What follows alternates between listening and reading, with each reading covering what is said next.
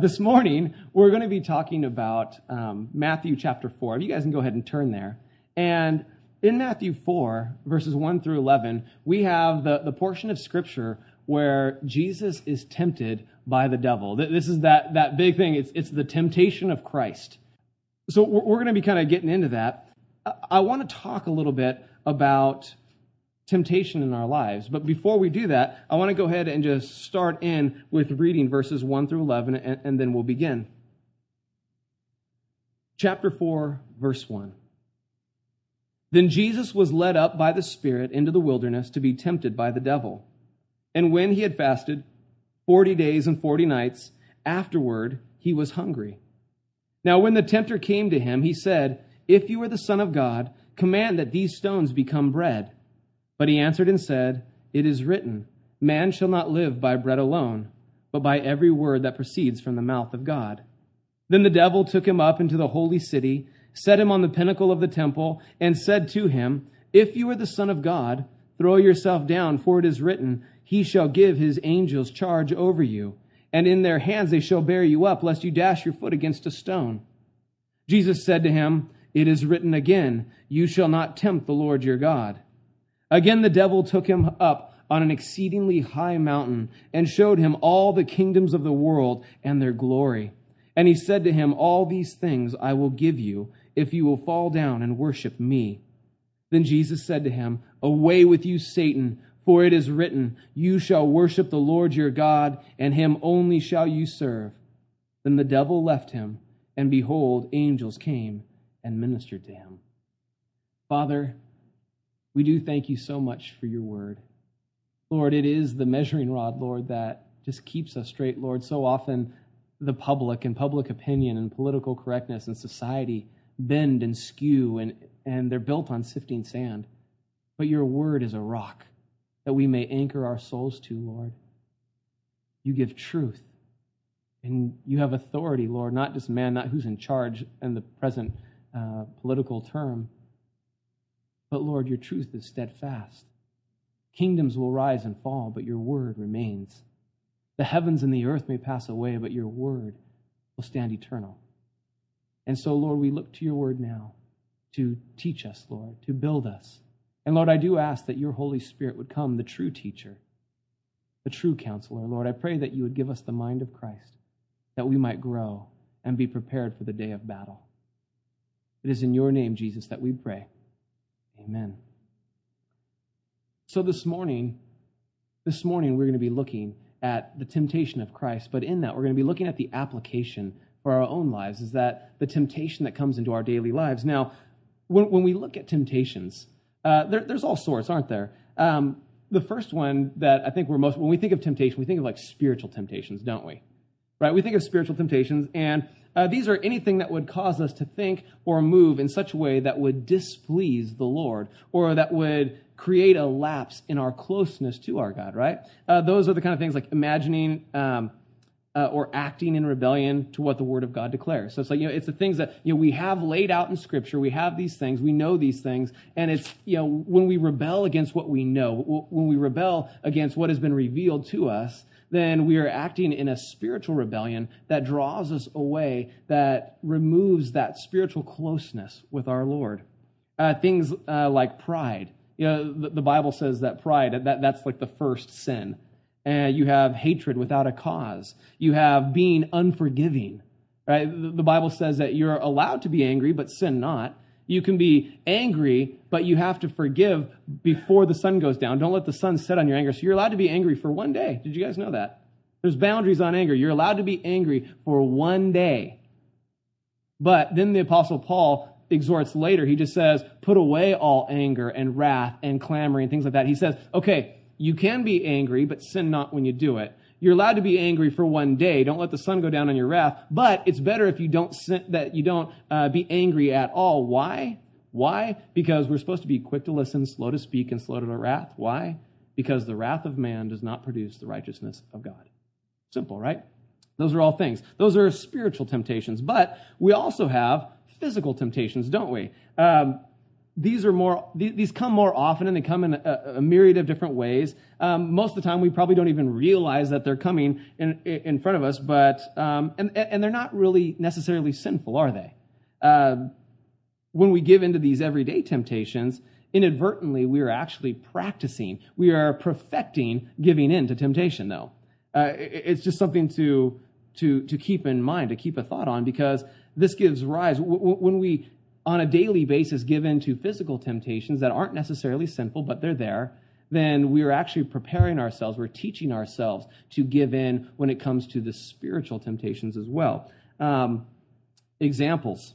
The whole ice cream issue, that was one of them. If any of you guys saw my little teaser of the sermon on Facebook, I said, hey, it's 10 a.m., I'm preparing my message, and those gummy worms are staring me down right now.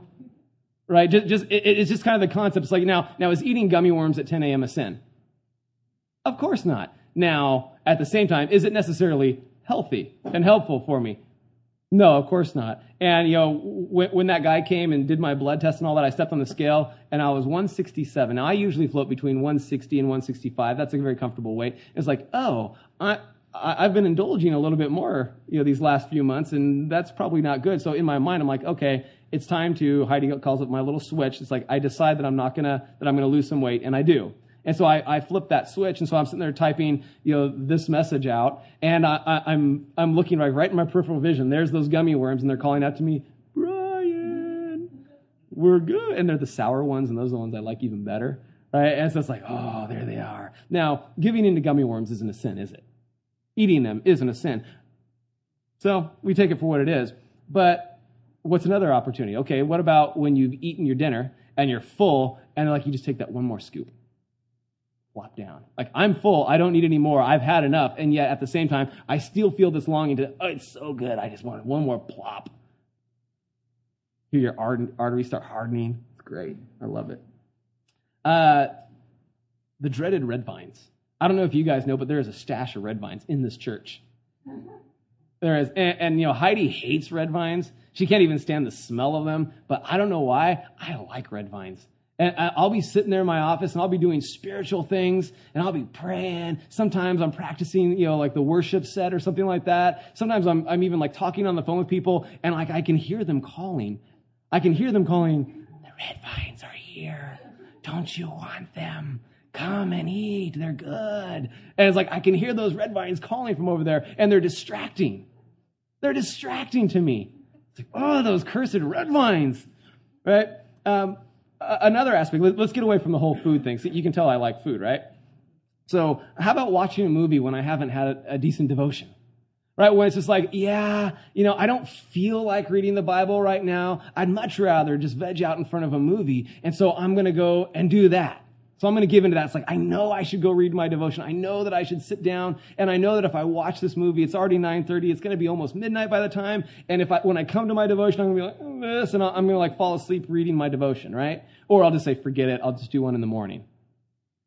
Okay, these are physical examples of temptations, little temptations where it's like, I know that they're not necessarily a sin, but at the same time, I know it's not necessarily good for me. And so there's this battle in my soul. Well, what I want to make a point of is that our flesh doesn't care if it's physical or spiritual, does it? Our flesh does not care one bit whether it's physical or spiritual. It simply wants what makes it feel good. Amen? Right? Our flesh, whether it be bodily or spiritually, wants that which will make it feel good. Now, is that wrong? Is that a sin? Not necessarily, but it can be.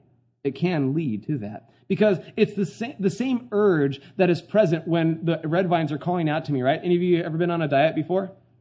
Okay, when you're on the diet and your reason has told you no, no, no, and yet your flesh is going, yes, yes, yes, go get it. It's going to taste good, right? That same urge, when the physical temptation is there, those of you who have lived in Orange any time, if you know anything about Troy's, right? Sometimes Troy's, it's like the siren song of Troy's, oh, right? And it's like when you're driving by it, you need to be tied down to your seat so you can't turn over.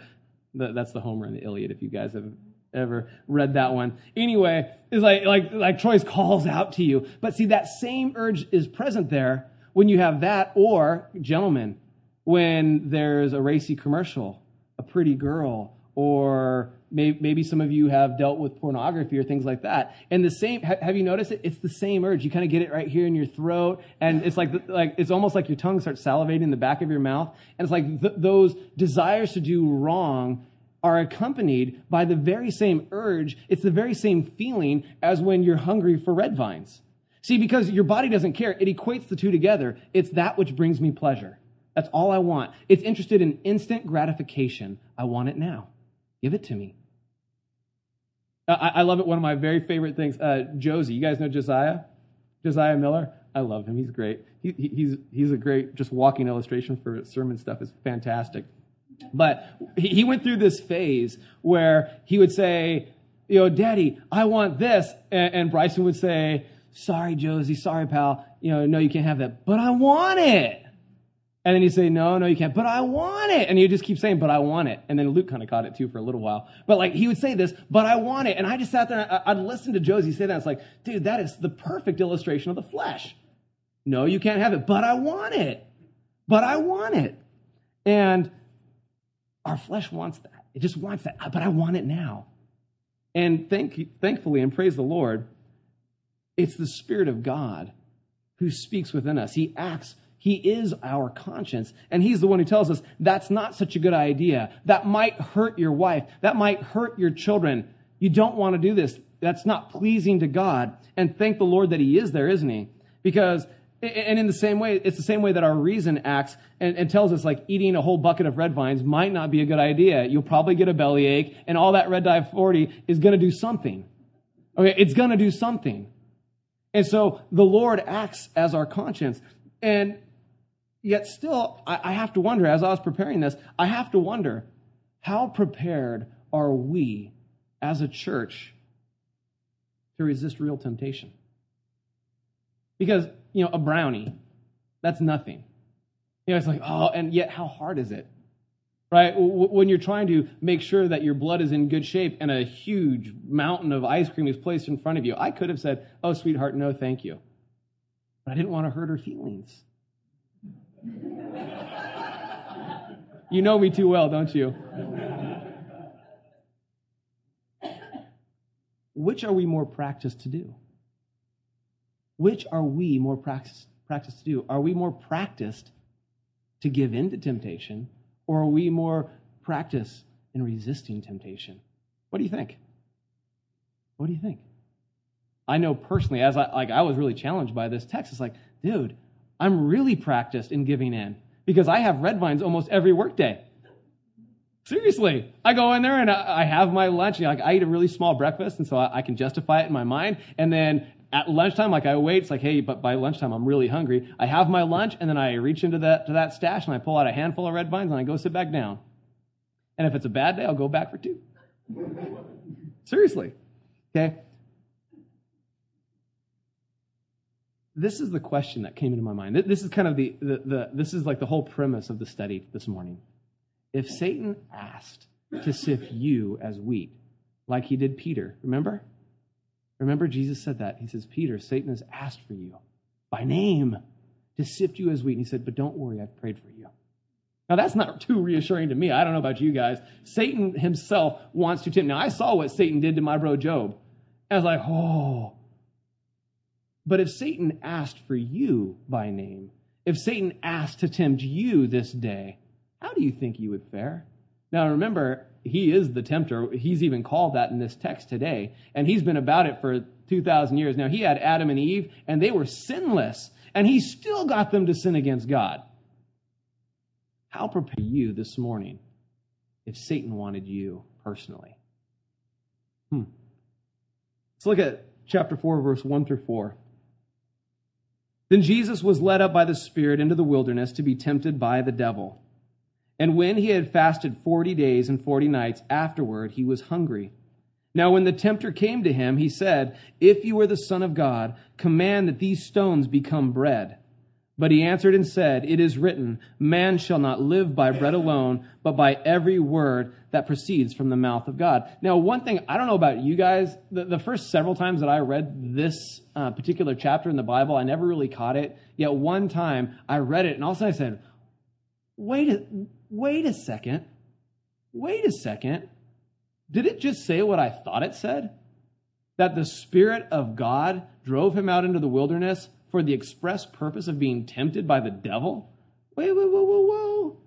Jesus taught us, he hasn't taught it yet. I guess maybe it comes later. He teaches us the Lord's Prayer, and lead us not into temptation, but deliver us from evil, or from the evil one, depending on your translation. Like, what's that all about? And can the devil's malice, can his evil, can it be used to accomplish the good, notice that, the good and the perfect will of God? Well, there's a lot of things that I don't understand about God and about his ways, and yet I find some comfort in James chapter 1. You can flip there if you like, if you're fast enough. I'm just going to read it to you right now. James chapter 1, verse 12, it said, "Blessed is the man who endures temptation." That means, oh, how happy is the man who endures temptation. "For when he has been approved," that means proven, "he will receive the crown of life, which the Lord has promised to those who love him. Let no one say when he is tempted, 'I am tempted by God,' for God cannot be tempted by evil, nor does he himself tempt anyone, but each one is tempted when he is drawn away by his own desires and enticed." So now, when we look at temptation, it's important to at least just kind of have a concept of this, is that, does God desire for any of you to be removed from fellowship from him? Does he desire that you fall into sin and are destroyed? No, of course not. We know that by his character. We know it. He bled for us. Why would he then try to drive us away from him? So God cannot be tempted by evil because he hates evil, because he is good. And not only that, but he will tempt no one, because temptation, what is temptation? Temptation is it's trying to get somebody to move away from a place of righteousness to unrighteousness. That's what temptation is. Trying to move away from what you know is good and right to a place of what you know is wrong. That's what temptation is. So can God tempt you? No, absolutely not. And yet we have here in this verse, it says that he was led up by the Spirit into the wilderness to be tempted by the devil. Well, how do we reconcile that? Well, I don't know. I know that when Job, who I had just mentioned, when he was tested by Satan, I know it wasn't Satan's idea. I know that God said, "Have you considered my servant Job?" I can just imagine in heaven, it's like, "Oh Lord, please don't pick a fight with the devil with me. Please don't pick a fight with the devil with me. I'm not that good. I'm not righteous above my generation like Job was before his. I'm just a servant, and I know I'm wicked. I'm bad. Trust me." You can just tell him. He admits it. He knows it. And yet, at the end of Job's trial, do you remember what Job said? "Before my ears had heard, but now my eyes have seen. Blessed be the name of the Lord." Right? The clue is here. It says that for when he has been approved, when he has been proven. Now, I don't know if any of you guys have ever taken pottery in high school or college. I did. I have a potter's wheel and a kiln and the whole bit. See, there's that being proven. It's like being put in the kiln, right? In the kiln, it gets really hot. It gets really hot. And yet it cures the clay. So before, if you take a clay, you can form it into this beautiful form. You can carve it out. It can be intricate. It can be awesome, incredible. You can paint it and make it look really beautiful. But the moment you take water and pour it in that clay vessel, what's it going to do? It's going to melt. The whole thing is going to, and just like that sound and everything, right? That's what it's going to do. And yet then you take that same thing, you let it dry out in the sun, in the heat of the day, and you let it dry and that clay gets really thirsty. And then from there, you take it and you put it into the kiln, and then it gets baptized by fire. Sure enough, you ever looked into a kiln, it's hot. It's like white and orange and just glowing. Right? It is intense. And if you get too close to it, you can literally burn yourself getting too close to the kiln. Right? And yet that pot is inside there. And when that pot comes out, guess what? It's proven. It's proven. Now you can take it and you can pour water in it, and it'll actually absorb. At this point, it'll still absorb a little bit of the water, but it will never melt again. And then the potter takes it. He says, "You know what? It's not quite ready yet. Then you take it and you dip it into all these things, like it's like this gritty stuff called glaze, and you dip it in there, and you design it like, and the glaze doesn't, it just looks like white paste and pink paste. It doesn't look pretty at all. You're just like, oh, okay. And you put it in there, and then you let that dry. And then you put it into a kiln again, and then you turn up the heat way hotter than the last time. Really hot this time, and something happens. Even the water, the molecular water in that clay gets driven out of the clay. So there is no more water in it whatsoever, and it literally transforms. It is metamorphosized from clay to now stone. It's called stoneware.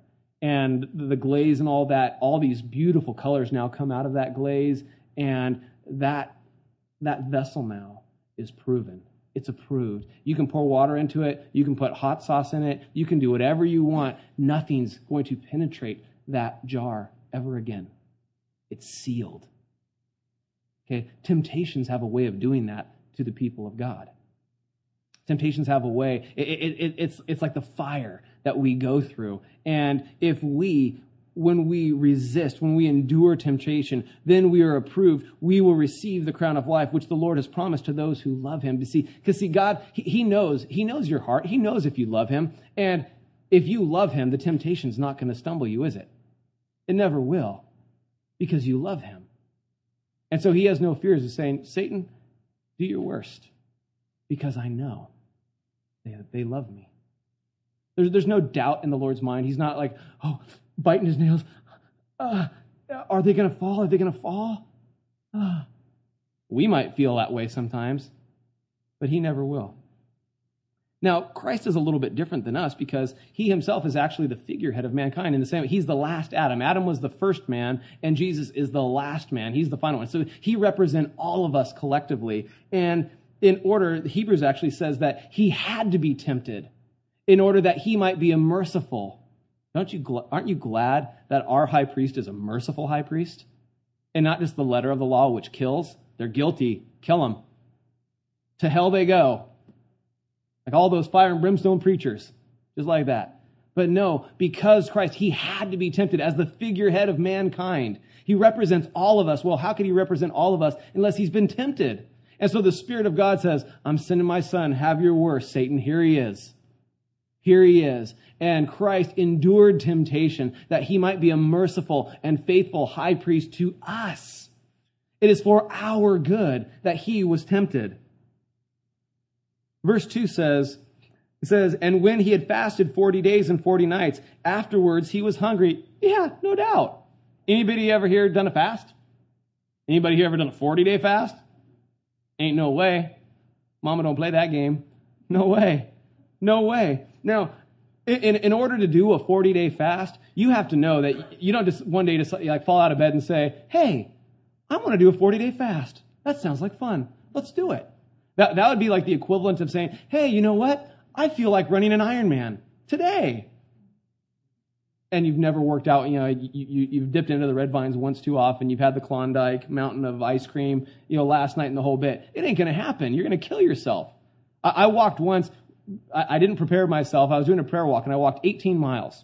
And I think, well, who cares? It's just walking, right? We can all just walk. Dude, by the end of it, my hip was like killing me. I felt like I was 80 years old. I'm literally, where's my walker? Where's my walker? It hurts. And I'm like literally just like in total pain. Well, I finished the walk. I sit down. I'm waiting for Heidi to come pick me up. And then she says, I can't get to where you are because there's a barrier down. You have to walk to where I am. I'm like, oh no. Oh no. I tried to stand up. My legs were like they were on fire. Like the worst cramps you've ever felt in your life were my quads and my calves. I was like and like Heidi saw me walking up and she was like, oh, Brian, when I was walking up, because I was like, I could just barely move my legs to get to where she was because she couldn't bring the car to where I was. Like it hurt. And then I got home and I ended up going and I took a nap because I was pretty wiped out after my little walk. And I woke up. You know what I woke up? My body literally went into shock. I had like a fever, like I was cold and shaking, and I was super thirsty. My body literally went into shock. And so then I ate some more salt, drank some more water, and then I got into the spa. And then all of a sudden I leveled out and everything was good. Well, I talked to a walking friend of mine. She does these big long walks. She goes, "You did what?" She goes, "Don't you know?" She goes, "There's milestones. And your body, you can do 7 miles, and then at 7 miles is a wall, and you need to stop because then your body releases all these endorphins and all that kind of stuff, and then you don't go any further than that. Then you come back, and then you can do I think it's 10, and then after that it goes to 17. She goes, "You broke through 3 walls in one shot, so your body's released all these endorphins into your system, and yeah, you were in shock. That could have been really bad. I literally could have died." Isn't that crazy? It's crazy. So you don't come to a 40-day fast without some preparation, building yourself up to it, working out the muscle of self-control, even just being able to allow your body to go through that. So we can see and we can infer in here that Christ, now granted, yes, he is the Son of God, but you have to know that he was somebody who was accustomed to denying himself. He was somebody who was practiced in fasting. And I have to kind of bring this up right now. It's can regular fasting, can denying ourselves physical things actually prepare us for the spiritual battle that is ahead? Absolutely. Absolutely. Because like I said, that same urge when you want the thing of ice cream, the brownie or the red vines, that same urge comes when we're tempted to do something else. Right? It's the same. And we need to be able to prepare ourselves. We need to practice saying no. When our flesh, when our bodies say, "I want that," and you say, "No, but I want it." When you hear the little Josiah in your voice crying out, "But I want it," you have to say, "No, I won't. I won't." We need to strengthen ourselves. We need to strengthen our resolve in that. And if you actually look at another gospel in Luke chapter 4, when it has the temptation of Christ, we actually see something that we don't see here in Matthew. In Luke, we see that the devil was actually tempting Jesus all 40 days. Now, see, what we think here is that Jesus went out, he had a nice quiet time, he was praying and just enjoying himself, found a nice, shade under a palm tree or something like that, and he was just chilling out. No. The Spirit led him into the wilderness, and for 40 days, the devil was there tempting him. Can you imagine being under the devil's guns for 40 days? Now, how many of you here, when you've done a small fast, by the end of day 1, what did you feel like? Headache, stomach's growling, it's hard to think, it's hard to concentrate. You're like, "Oh man, I'm going to die. When is this over?" Right? That's what we feel like. Well, Jesus, he did this for 40 days. And the fact that the devil stayed right by his side for 40 days showed us a little bit of the character of the devil as well. He's relentless. Do you know that about him? Do you know that he is relentless? He will not stop. He will continue to bombard you with trial after trial, with temptation after temptation. If you live in Southern California, it's like, anybody here ever seen Francis Chan? You see his thing on temptation? Did you ever see that one? Okay, so he has a fishing pole, and he's hey, doing an illustration of the devil. But then he says, but that's not really like Southern California at all. So he sets the fishing pole down, and he picks up a hat, and on the hat there's a naked Barbie doll, there's a $100 bill, there's jewels, there's all these things around it. He goes, this is more like what it's like living in Southern California. Everywhere you look, there's something. All right, well, that's just our culture today, isn't it? It's everywhere. It's everywhere. The devil is relentless, and he will attack us from every angle when we are resting, when we are busy about the business. Any of you ever been praying and all of a sudden a thought or an image of something gross came into your mind? Unfortunately, I filled my mind with trash as a kid. Absolute disgusting trash. And I'll be praying in the Lord, and all of a sudden it's devil's hey, what about this one? Remember that? Boing! And all of a sudden this picture pops up in my mind. It's ugh!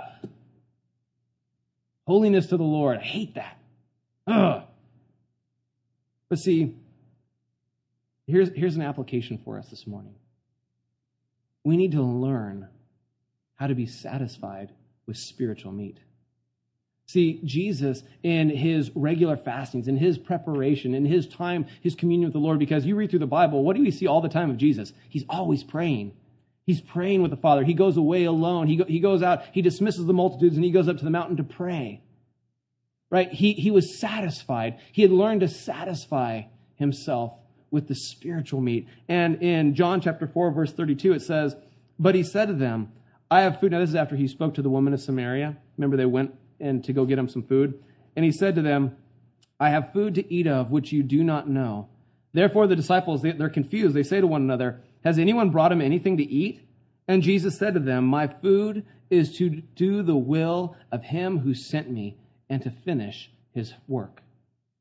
Okay, that was the thing that satiated Christ's spirit, that satiated his soul, was to do the will of his Father. Can we say that here this day? When we are hungry for a Big Mac, can we say, oh, you know what? Doing something good for this person, that's enough. I don't need to eat. No, we say, no, give me the Big Mac so I can go do a better job at helping this person. That's usually what we say in our heads, don't we? But that wasn't Christ's mind. And then it says that when he had fasted 40 days and 40 nights, afterwards he was hungry. Now, this is an understatement. And unless you're familiar with fasting and even like long fast, this probably doesn't make a lot of sense to you. But something happens. My friend Anthony Dean, at the time that I was doing the prayer walking, Pastor Joey was doing the prayer walking, Anthony decided he was going to do a 3-day fast. I think it was either 3 or 2. I think it was 3 days. A 3-day fast, no food at all. Okay? The first day, you get really hungry. You get a headache, kind of lightheaded. You know what he did the second day, the whole second day? He threw up. Just bile, just dry heaves. And like his body was in absolute rebellion. Like it's like a little kid having a temper tantrum. His body's like, give me my food. Don't withhold that from me. And it's like having like this nasty just conniption fit. The third day, he said he started to feel a little better. He was still hungry, but he stopped throwing up. And then when he ate, the first thing that he ate afterwards gave him a gnarly headache. Because all of a sudden the rush of like nutrients back to his brain just like gave him a gnarly headache. Well, when you go on a long fast, say 40 days, you actually lose your hunger altogether. Your hunger goes away. Now, like I said, I don't know this by experience, but I've talked to guys who have, and I've read about guys who have. So when you get into this fast, like you actually, by a certain point, you lose your hunger completely. But then when you come up right around 40 days, when you come to the end of that fast, something happens. All of a sudden, you become hungry again. But this is a hunger that you have never experienced in your life. When you talk, we kind of glibly say, oh, I'm starving to death. You don't know what that means. Okay, starving to death. On the end of that 40 days, this hunger, this urge, this need for food comes stronger than you have ever felt any urge in your entire life. And here's the thing. If you don't eat, if you don't begin to take nutrients in, do you know what will happen? Your stomach will dissolve itself. It will literally consume itself trying to eat something. And then it doesn't matter at that point, even if you do eat, you're still dead. When you see the pictures of those children with the big swollen stomach, those children are dead. They're already dead because their stomach has dissolved itself. They've gone too long without food. It's a horrible thing. So when missionaries go, what they do is those kids, like moms will come and they'll have those kids and they'll set them aside, they'll share the gospel with them, but they won't give them any food. And the moms are like, why? And it's like, it's too late. It's too late. And so the ones who haven't gone too far, they'll give them food and begin to bring them back. Okay, that's where Christ is in this story. That's where he is. It says and then he hungered. That is that insatiable, burning appetite that is greater than any longing you can imagine. He had to eat. And in this, I love this because Jesus knows what it is to be tempted. He knows. He's experienced temptation. And he knows what it is to be tempted in his greatest weakness, when we are at our greatest weakness. And he knows what it is to be tempted during our greatest longing. He knows. From the first day when it's only mere desire, oh, that Klondike of ice cream sounds really good, to the middle of the fast when the fast has its teeth in you, and it's like you're really longing for something. Anybody's ever given up something? And like you talk to guys who are addicted to pornography, and it's like there's like they do well, and all of a sudden you come to this point where all of a sudden it's like, then all of a sudden it gets its teeth in you again. It's like you're really hankering for it. You really want it. Jesus knows. And then you come to the place at the end of the fast when it's like, if you don't fulfill it, you will literally die. He knows. He knows. And that is very comforting to me because He doesn't call me to do anything that he wasn't willing to do himself. That makes a difference, doesn't it? In verse 3, it says that now when the tempter came to him, he said, if you are the Son of God, command that these stones become bread. And we're gonna speed up, don't worry. But we're kind of like laying the foundation of the fullness of this study. But notice what he's called. He's called the tempter. Right? Satan has a lot of names. Satan means adversary, the tempter. He's the dragon of old. He used to be Lucifer, shining one. Right? There was all of those things. But in this one, he's called the tempter. And it's important that we distinguish now, just a real quick thing, between temptation and trials. Oftentimes we get those kind of mixed up, don't we? We kind of use them interchangeably, but they're actually not. Because a trial sometimes has a way of escape, right? And other times it doesn't. Whoa. 1 Corinthians chapter 10, remember? Yeah, I remember. It's misquoted often. See, a trial sometimes has a way of escape, but sometimes it doesn't. And you think, well, what do you mean? Anybody ever watch Voice of the Martyrs? Get the magazine? Read any of the stories? Those people had trials, didn't they? Did they overcome or escape the trial? No. They shed their blood for their faith in the Lord Jesus Christ. Some of them escape and go on and continue being ministers of the gospel. Some don't. Some don't. Okay, temptation now. There's always a way out of temptation. Okay, trials, sometimes yes, sometimes no. Temptation, always yes. And this is that 1 Corinthians chapter 10, verse 13. It says, no temptation has overtaken you, except such as is common to man. So you think, oh, nobody in the whole world has ever been tempted like I am. Yes, you have. You're not tempted in any different way than everybody else. Okay, get over it. But God is faithful, who will not allow you to be tempted. What is temptation? It's the move away from God.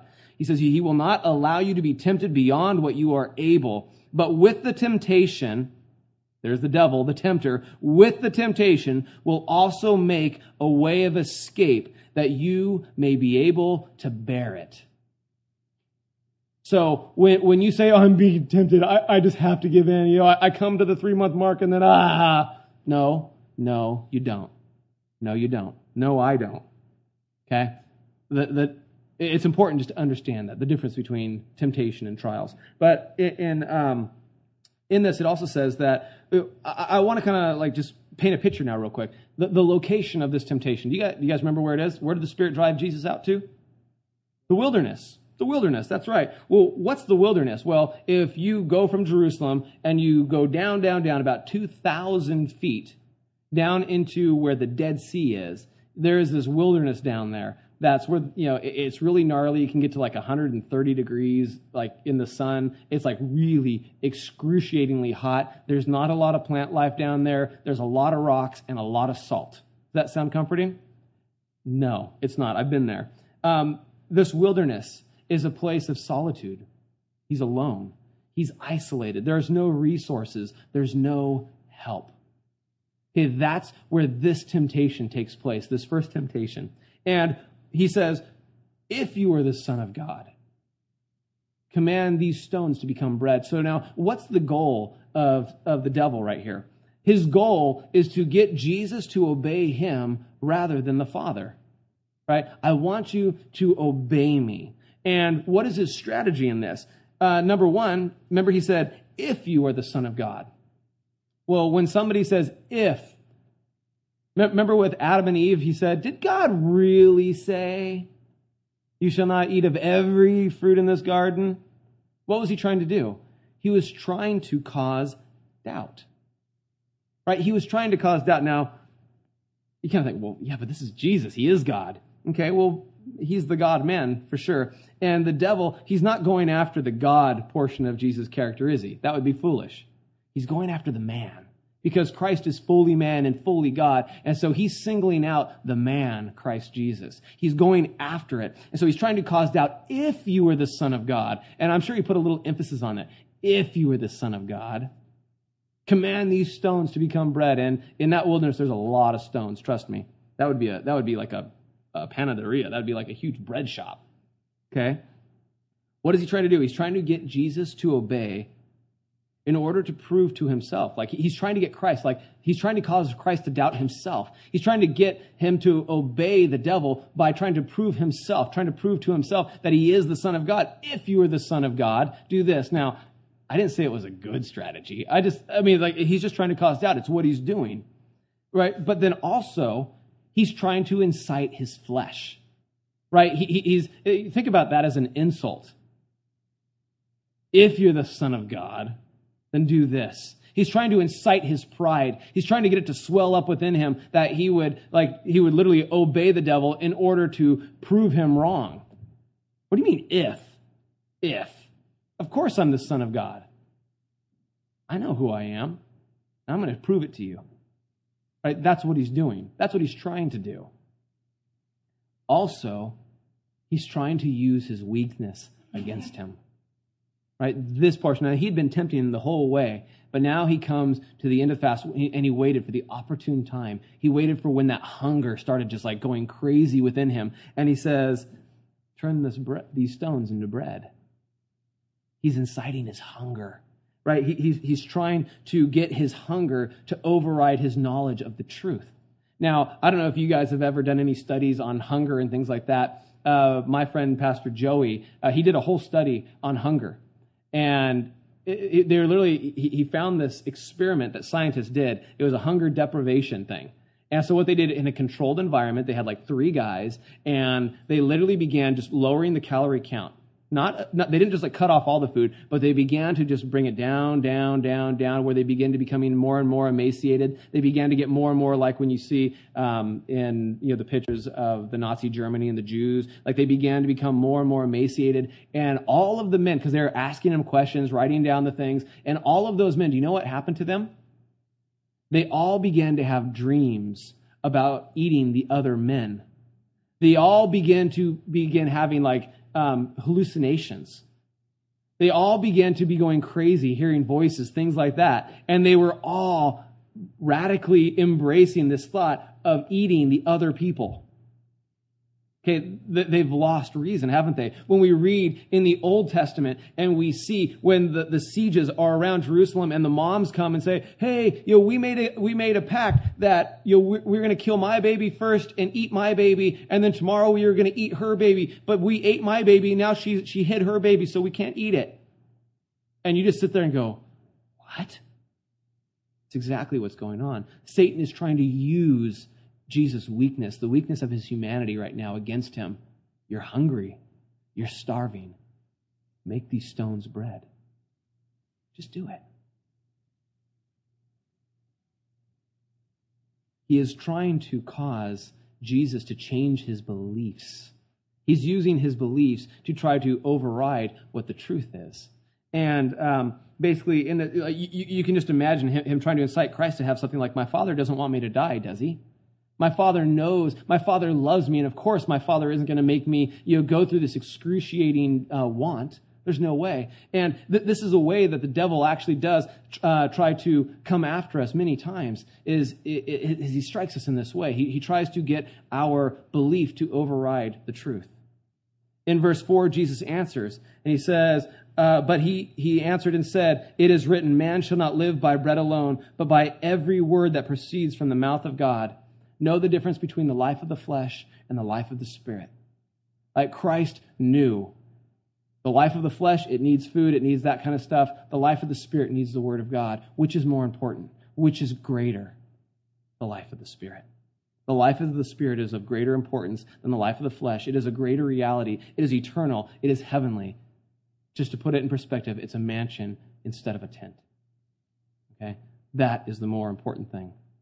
Verses 5 through 7, it says, then the devil took him up into the holy city and set him on the pinnacle of the temple and said to him, if you are the Son of God, there it is again, if you are the Son of God, throw yourself down, for it is written, he shall give his angels charge over you, and in their hands they shall bear you up, lest you dash your foot against a stone.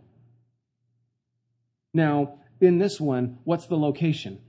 It's the holy city. It's Jerusalem. It's a public place. It's a religious place. It's the place where the priests would stand to watch for the sun in order to begin the morning offerings. It's the place where all of those who would later oppose him would see this sign that he's about to tempt him with, and that they would actually welcome him as the Messiah.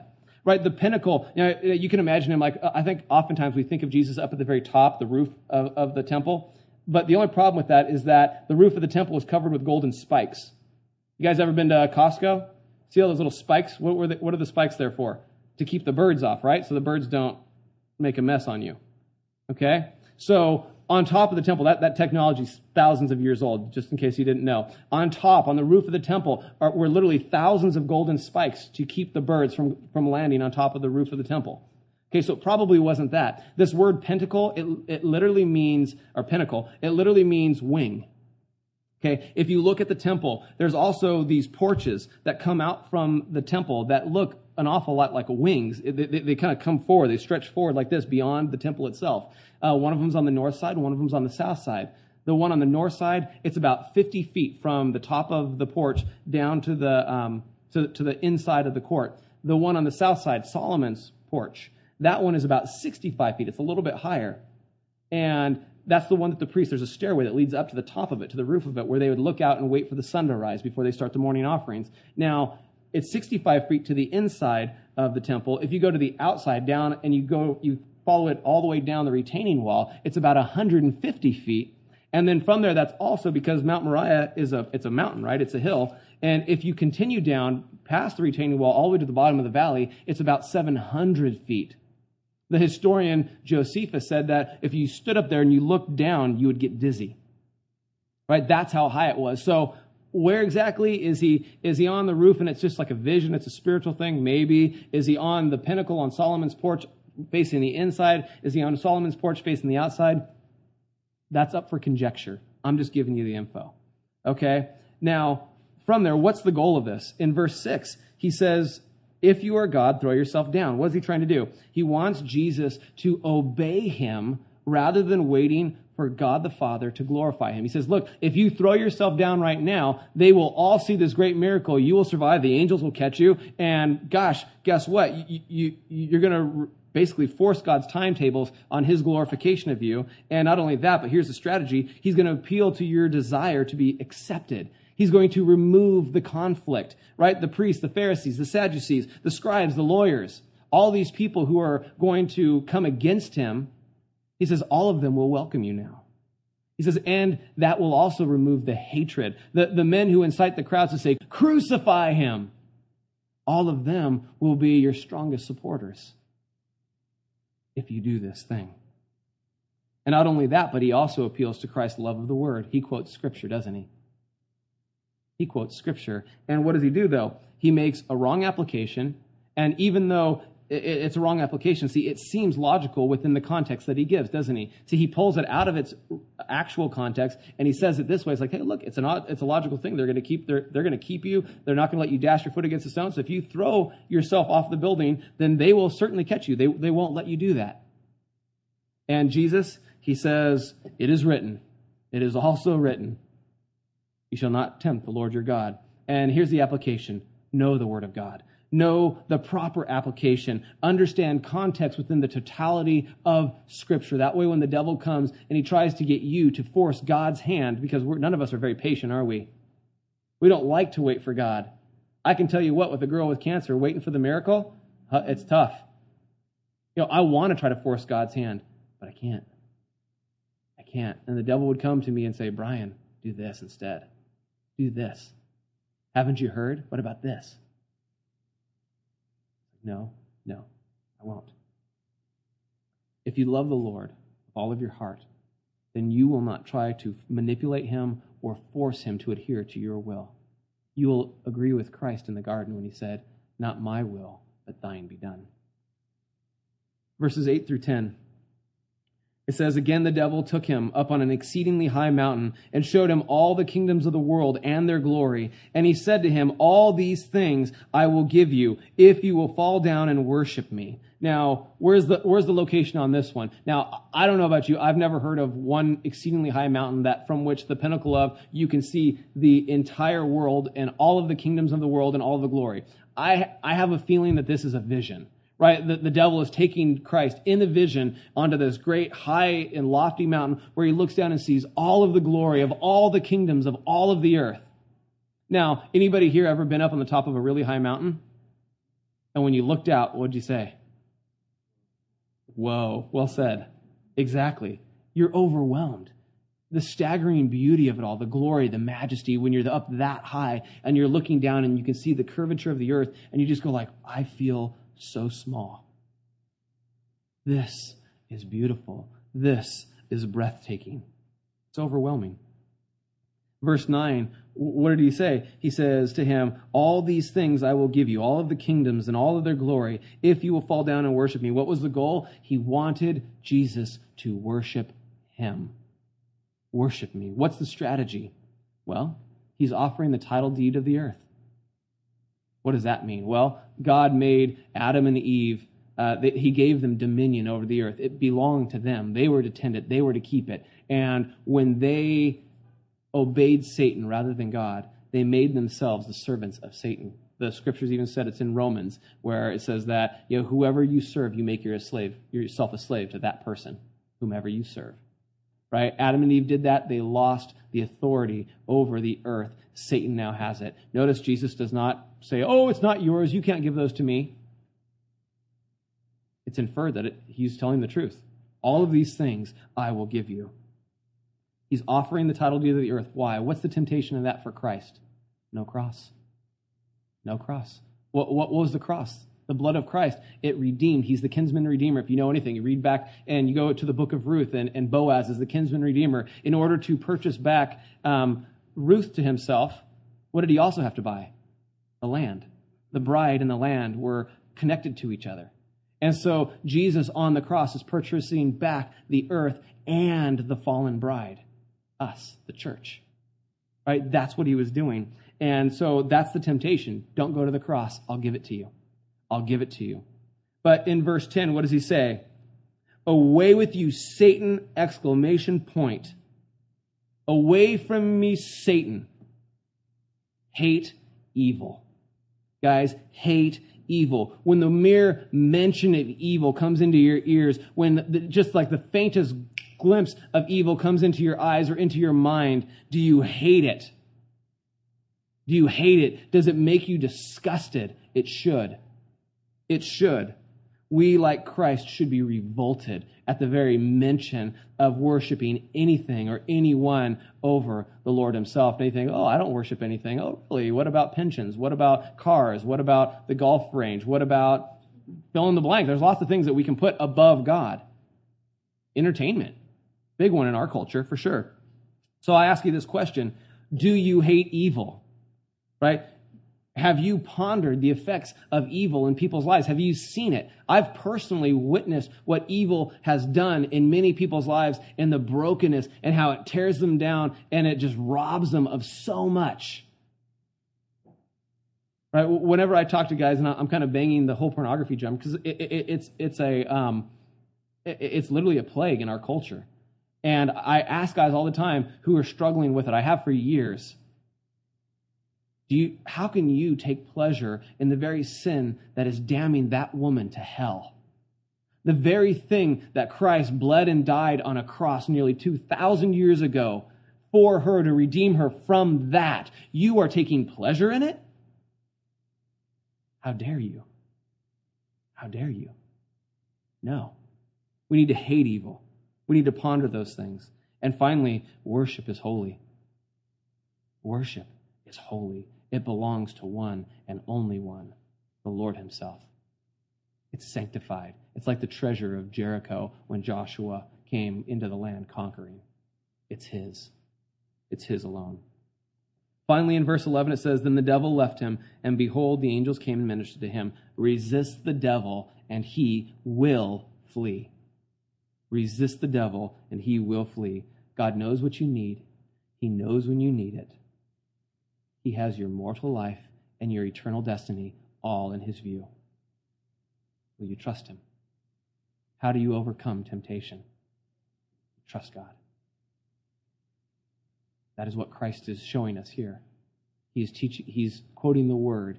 He understands the importance of the Spirit over that of the flesh. Not only that, he will not force God's timetables, and he knows the Word. He keeps it in context. And not only that, he despises evil. He loves his Father. He trusts him. And it's like, the reality is, if Christ does not eat at this moment, he will die. And nevertheless, what Jesus is essentially saying, though the Lord slay me, yet will I praise him, just like Job. Even if I have to die, I will not dishonor him. Shadrach, Meshach, and Abednego, same thing. Our God can deliver us from the fire, but even if he doesn't, we will never bow down to your idol. Trust God. Father, we love you so much. Lord, we just glory in the fact that you know. Lord, we glory in the fact that you saved us, Lord, that you went through all the temptations. Lord, you know the trials. And yet, though the devil came with the worst that he had, Lord, that he came with all that the world has to offer, yet you overcame the world. And so, Lord, when we face our tribulations, Lord, when we face our temptations, we can look to you, the author and the finisher of our faith, our great, our merciful and faithful high priest, and know that we are more than conquerors in you. We trust you, Lord, and we trust your goodness. And we thank you in Jesus' name. Amen. God bless you all. Have a fantastic week, and hopefully I'll see you soon.